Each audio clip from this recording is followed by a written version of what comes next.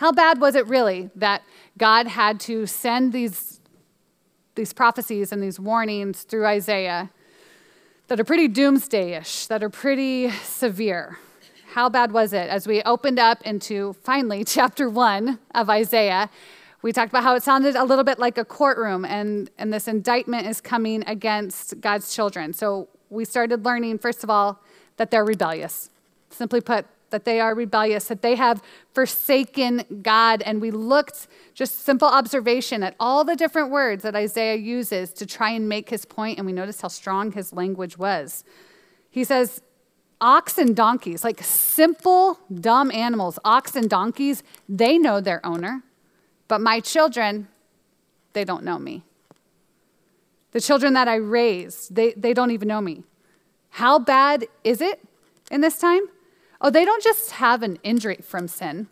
The children of God, they don't just have an injury from it.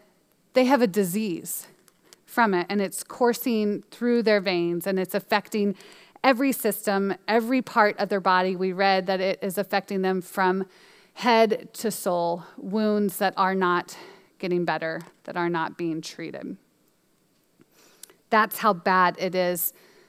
So then the consequences that we read about right away, talk of exile, that idea of being away from home, simply put, this idea of being estranged children. So once again, that familial language, this word estranged is so strong and pulls up so much emotion. It's this idea of losing, having distance where there was once closeness, losing closeness with what was once an intimate relationship.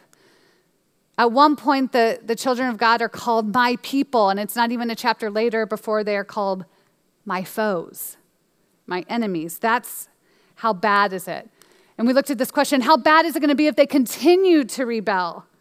And there's this interesting play on words in chapter 1, verse 20. He says, if you're willing and obedient, you shall eat the good of the land. You shall eat the good of the land. But if you refuse and rebel, you shall be eaten. You shall be eaten by the sword from the mouth, for the mouth of the Lord has spoken. Eat or be eaten is what Isaiah is laying out. And what you will be eaten by is the sword. And where does the sword come from? The mouth of the Lord. It's the Lord's sword that is going to bring this discipline. Guys, this is how bad it is as we started our homework this week. And we called this chapter Hope in Judgment. How could God be so harsh? Is that not the question that we felt as we read this? Or if not us, that somebody else maybe that we're close to would ask, how can God be so harsh? Is our question. How could a loving father, he makes it clear that he is Father, how can a loving father turn his hand against his children?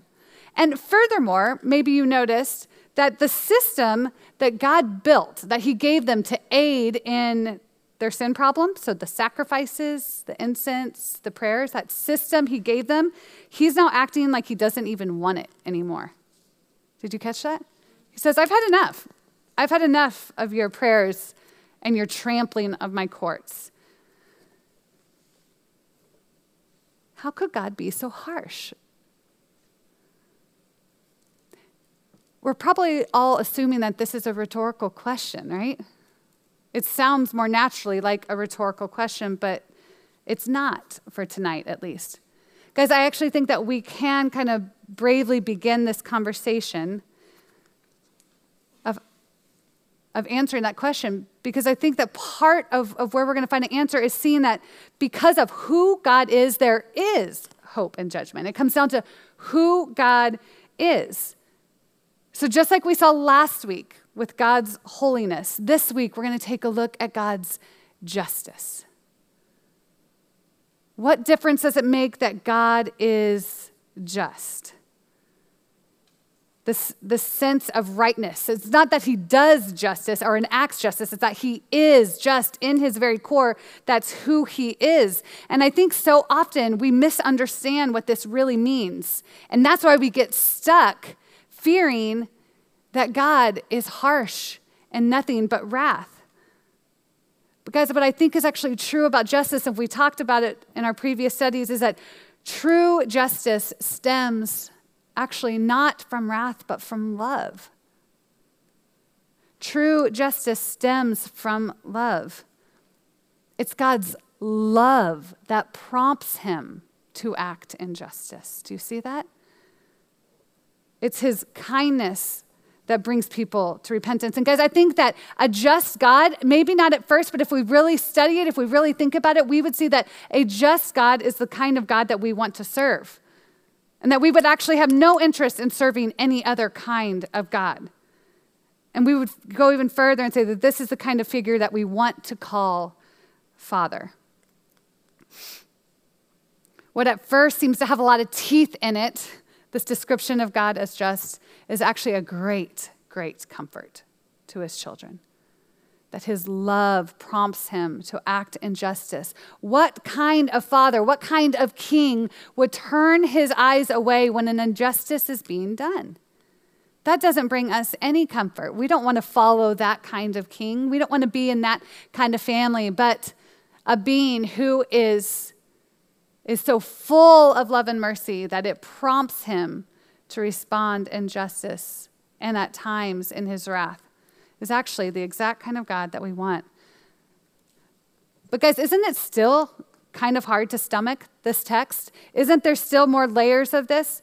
If we're really honest, we're like, okay, I get that. That sounds good. That sounds right. But still, this isn't the kind of stuff I want to sit and talk to my non-believing friends about. Or maybe I'm brand new in the faith and I'm about done with this book of prophecy. So let's keep going there, guys. If it's hard for us to stomach, let's say, how can we be okay that God would allow his children to be overtaken by evil nations? An evil nation that will enslave them, that will march them away as exiles. This is where I found myself needing more study. I found this last week that it was helpful as I went and got some more specifics on the rebellion of God's children. Rather than just saying, hey, they were rebellious, they forsook the Lord, I needed to kind of go into narrative mode to understand exactly how bad they were. And so I found myself in 2 Kings. So far we've talked a lot about King Uzziah, and this week we were talking about King Ahaz, who I believe is his grandson. And what we find out about him, he's very quickly classified as an evil king. Some of the things that he's most well known for is that he likely sacrificed at least one, if not multiple, of his sons. And when I say sacrifice, I really mean murder. He threw his son in the fire to be burned alive in hopes of appeasing a false deity named Moloch, who was a Canaanite idol. This is what Ahaz was known for. As I kept digging in, I started to use this theme of trees, as you guys I know are loving drawing trees all over your ESV journal. And so I used, when I was starting to feel myself get stuck in these dark pages of Isaiah, I let the theme of trees kind of pull me through. And so I want to see if that will help us understand some of the low points in the text this week. So still in 2 Kings, guys, listen to what we read about this king who Isaiah is serving under, is living under. It says in 2 Kings 16:4, Ahaz sacrificed and burnt incense on the high places, on the hills, and under every green tree. Okay, I've probably read over that a handful of times, but let's slow down a little bit, guys. What's actually going on here? This description is more than just saying there's this one-off sin by Ahaz where he kind of took like religion into his own hands, where he offered a sacrifice somewhere other than the temple. Remember how we've been talking about the temple? That's not all that's going on here. It's not just that Ahaz didn't want to go all the way back into the city of Jerusalem, into the temple to bring a sacrifice. There's a lot more here, so let's look at this. What this actually means is that King Ahaz, the leader of God's people in the kingdom that was supposed to be at least a little bit better than the northern kingdom, what he's doing, guys, is consistently practicing pagan worship. It means that he would go to the garden tops. He would go to the top of hills where they would have gardens, where the trees would more likely grow in the Middle East, and he would deliberately disobey God as he practiced pagan worship.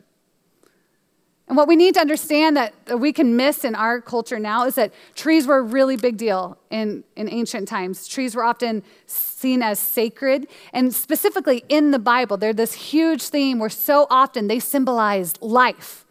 And right away, you're probably thinking of some common texts that talk about trees. You're thinking about well-known trees in the Bible. They would symbolize life and often symbolize communion or nearness with God. So when we read these chapters and we marked up these pictures of trees, guys, and we started to see that God through Isaiah was actually likening people as trees, but we read in chapter 10 that the trees are withered, they're like a garden without water. What we're doing is we're getting a visual, we're getting an image of what sin has done to these people. We're getting an image of how very rebellious that they are. There's kind of a funny couple verses still in chapter 1 that talked about trees, and we marked it, but listen to what it says here. Now that we know what's going on with King Ahaz, listen to what Isaiah says. It's so poetic. He says in verse 29, "For they shall be ashamed of the oaks that you desired, and you shall blush for the gardens that you have chosen. For you shall be like an oak whose leaf withers, and like a garden without water."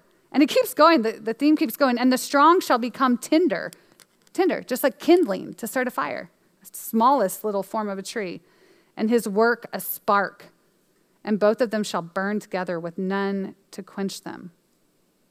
Isn't that odd? But listen to that. "They shall be ashamed of the oaks that you desired." Think of King Ahaz going to those hills, those gardens, those trees, and practicing pagan worship. You shall blush. You shall feel shame, is what he's saying. You will feel shame for the gardens that you have chosen. Isaiah's saying to Ahaz and everyone who identifies with him, what are you doing? What are you doing, man? Why are you shaking your fist at the heavens and leading everybody around you in rebellion? But doesn't it also sound a bit like Adam and Eve? Doesn't that take us a little bit back to Eden? Because there they are at a tree, rebelling against God's word, doubting that God is good, shaking their fist at the one restriction he gives them, and then leading the entire human race into rebellion, estrangement, and exile. Both scenes, Adam and Ahaz, both representatives of a people failing a test of trust at a tree. How bad is it? How bad was it in Isaiah's day, guys? As we read in chapter 10, we found that the promised land was to be cut down. So like a forest, it was going to be cut down. And the consequence is that God was going to hold an axe. This gets pretty vivid. God is going to hold an axe above his children. And that axe is Assyria. So guys, we got to go back. Why is this a big deal? We're saying, how bad is it if now the people and the land are being talked about as if they will be no more? Do you remember we went back to Genesis 12? We went back to the covenant. The promises of God are built around this promise for a people and for land and for God's blessing. Do any of those things sound like prevalent themes in our text this week? Where are the people if they're going to be deported? Where is the land if we're being told that they're going to be taken away and that they're going to be cut down?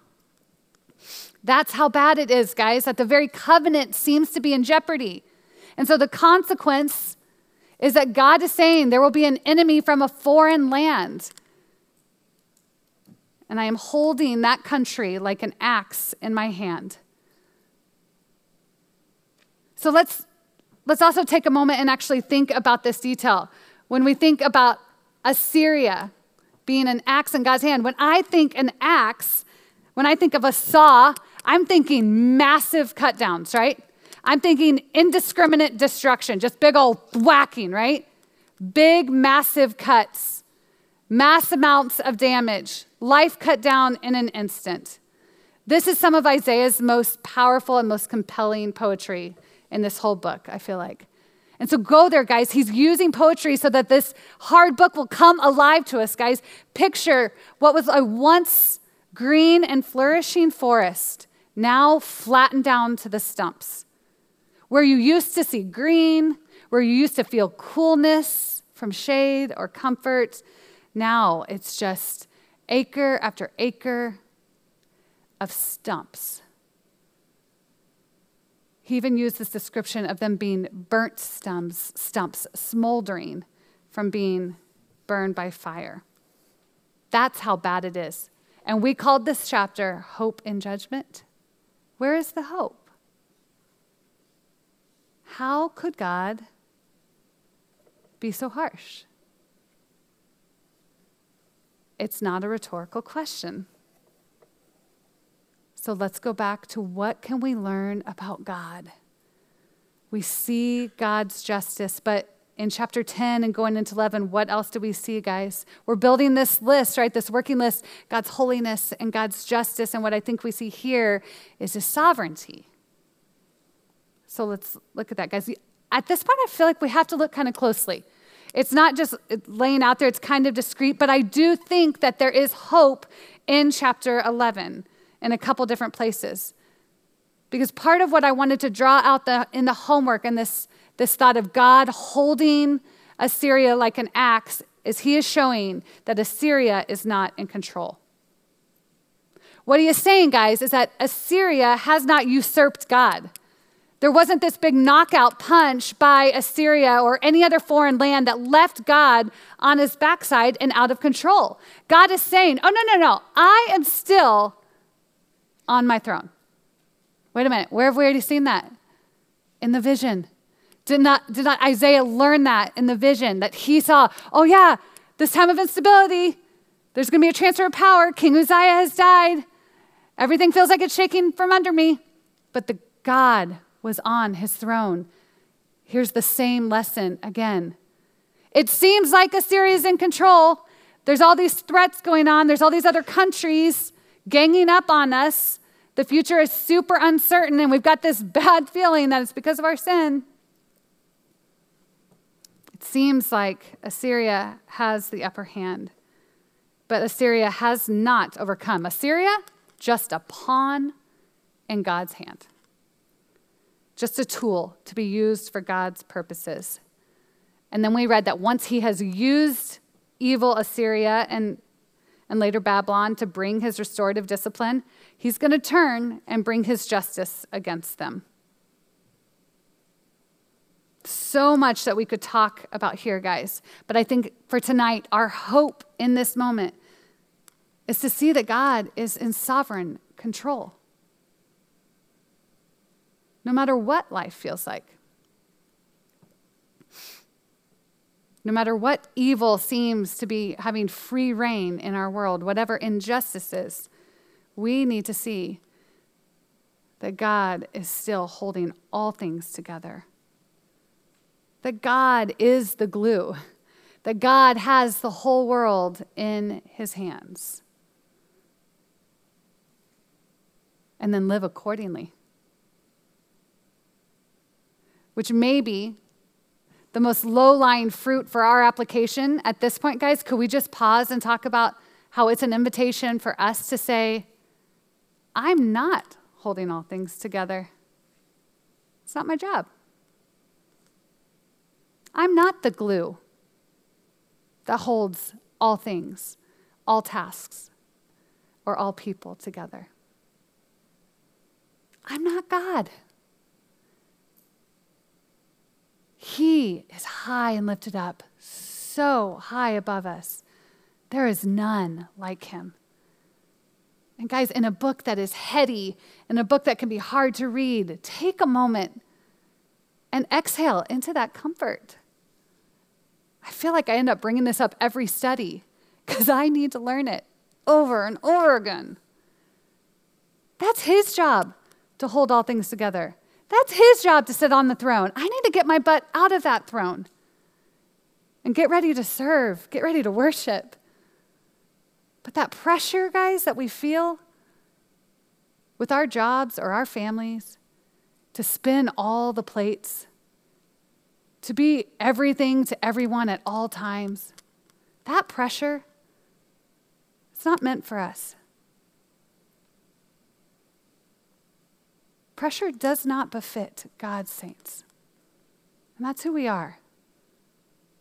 So would you backtrack with me? Would you identify the areas of your life that you feel pressure? Instead of saying, I got this, go like this. Step back. You're not God.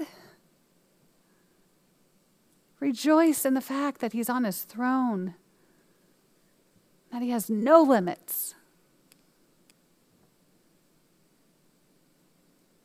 And then watch as you feel freed up. Watch as you breathe a little easier. Watch as more joy comes, as mood swings lessen. And live in the freedom that comes from knowing that God is the sovereign King.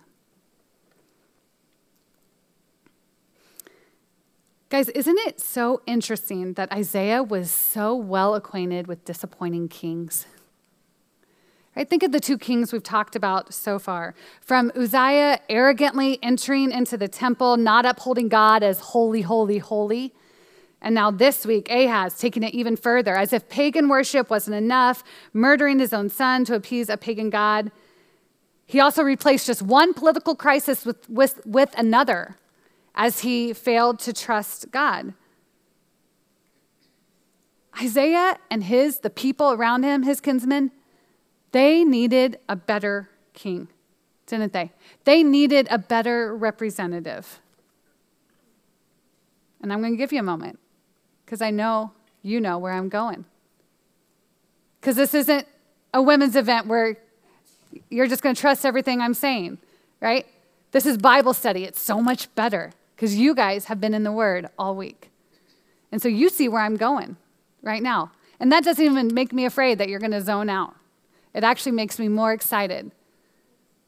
Where are we going when I say that Isaiah and his people needed a better king, that they needed a better representative? We see it from this little summit in the book of Isaiah, from the book of judgment even. We see what Isaiah is showing us, don't we? We look into the New Testament story, a story that's taking shape from Isaiah's prophecy.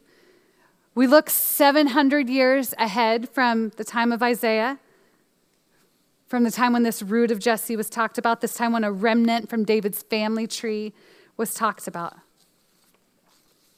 And what do we see? We see a beloved son who takes on exile so that a rebellious children can be brought near. See, a beloved son, a perfect child with no rebellion, who knows his father and who is faithful to God.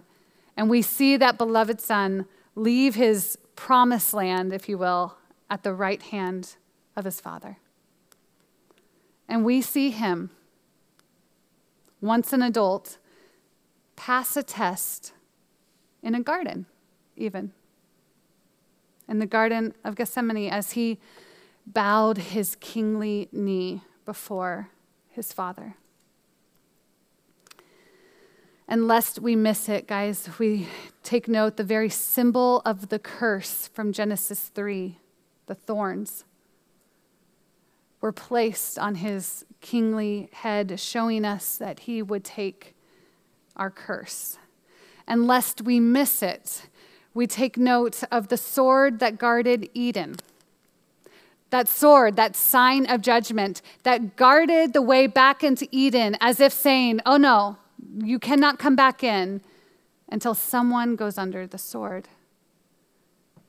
And we see it as Jesus' side is pierced and outflows water and blood. And we take note that it wasn't actually the sword of Rome. It wasn't the sword of Assyria, but it was the sword of God's wrath. Ladies, what do we see from this summit? We see a better king on the hill of Golgotha. We see our better king pass the test of the tree when he was willingly hung on the cross. And now we see easily that indeed there is hope in judgment, and never more so than the judgment that put Jesus on the cross. Guys, our story, the story of Isaiah, is judgment, then salvation. Judgment and then salvation. The judgment put on Jesus brought our salvation, and that salvation becomes our story. And this is what's so good about the story of the Bible, is that we have these big, lofty gospel truths, and then they just come right down into our Tuesday nights. We watch them just trickle down into our story right now. We see the eternal big picture hope, and then we let it be our hope for today, guys. Because like so much of what God is saying through Isaiah, like a tree, we were made to flourish. We were made to bear fruit. We were made to give life. That's our good news that we want to identify with. But isn't there also a reality, guys, that often like a tree, we feel like we can be cut down? That forest that we're describing is so often a Christmas scene, this idea of a flattened forest. So often that's actually our reality in life. That's more what we feel like. We've got the broken relationships to show it. We've got the anxiety or the anger that just makes us feel like we are a scene of cut down, lifeless, hopeless stumps. But if this story is our story, then there is always hope. And our hope came from that root of Jesse. Our hope came from that Isaiah 11 little sprig, that thrill of hope, a weary world rejoices. And so just like our hope is in Jesus, guys, we let that carry us through any and all circumstances. We let that give us strength, whether we feel it or not. And we hold on to the fact that what we are longing for, it might not come true tomorrow. It might be 70 years from now, like it was for the people in Isaiah's time. And it might not even be on this side of glory that we have our hope become realized. Yet we are still a people of hope because we believe that God is holy. We believe that he is just. We believe that he was sovereign, and we believe that he is good. And one final application, ladies, just to make sure that we're not leaving this in the brain or leaving this in the clouds. But we had a question this week that was looking at the difference between how the people, the rebellious people, were described before the discipline of the Lord, and then how they would be if they returned, if they repented. We saw the strong use of colors, this idea that we, before our sin has been dealt with, our sin is scarlet, but afterwards it's white as wool. And what I want to speak to you guys now is what I need to hear to myself all the time, is that sometimes, for multiple different reasons, we still identify with that column on the left, even after we're in Christ. We go through our days still thinking that we deserve the judgment of God, even though that judgment has been paid. We still identify over here. We just like hang out over here. Sometimes we try to just be our own Holy Spirit and punish ourselves. Okay, well, I've done this, or I haven't improved in this, so you know what I'm going to do? I'll isolate myself. That's it. Then I'll learn. If I can't beat this sin, I just won't go to church anymore. I just won't step out into community, into connection group. Then I'll learn.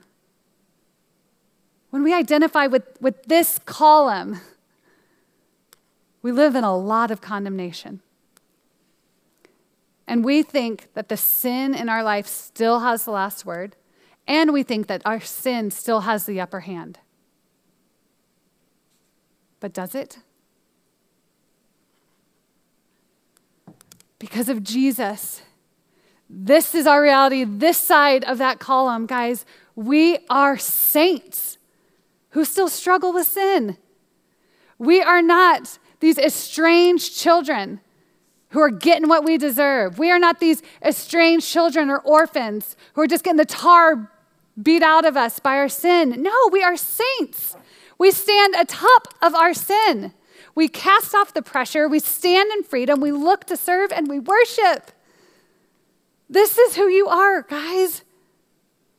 There is therefore now no condemnation for those who are in Christ Jesus.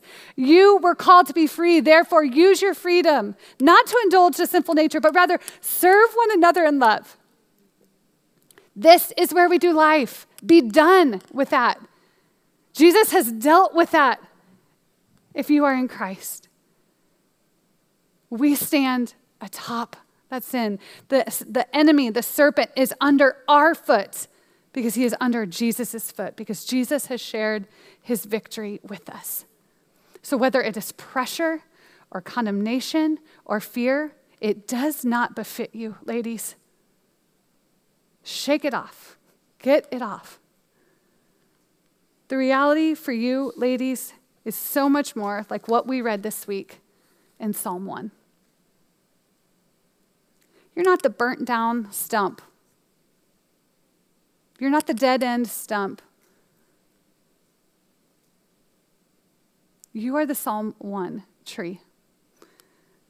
The promise for me and for you is that, guys, we are a tree planted by streams of water that bears its fruit in season.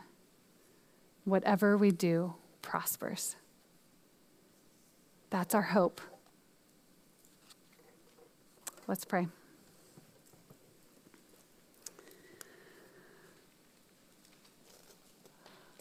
Father, we love you and we thank you for being our better King. Thank you for saving us, for knowing us, and for loving us. Father, I pray that you would give us what we need to keep on keeping on through the book of Isaiah. We anticipate the comfort that comes as we start our study tomorrow. We anticipate the joy as this book now opens up into such good news, Lord. We love you and we love that you loved us first. Amen. Thanks, guys. See you next week.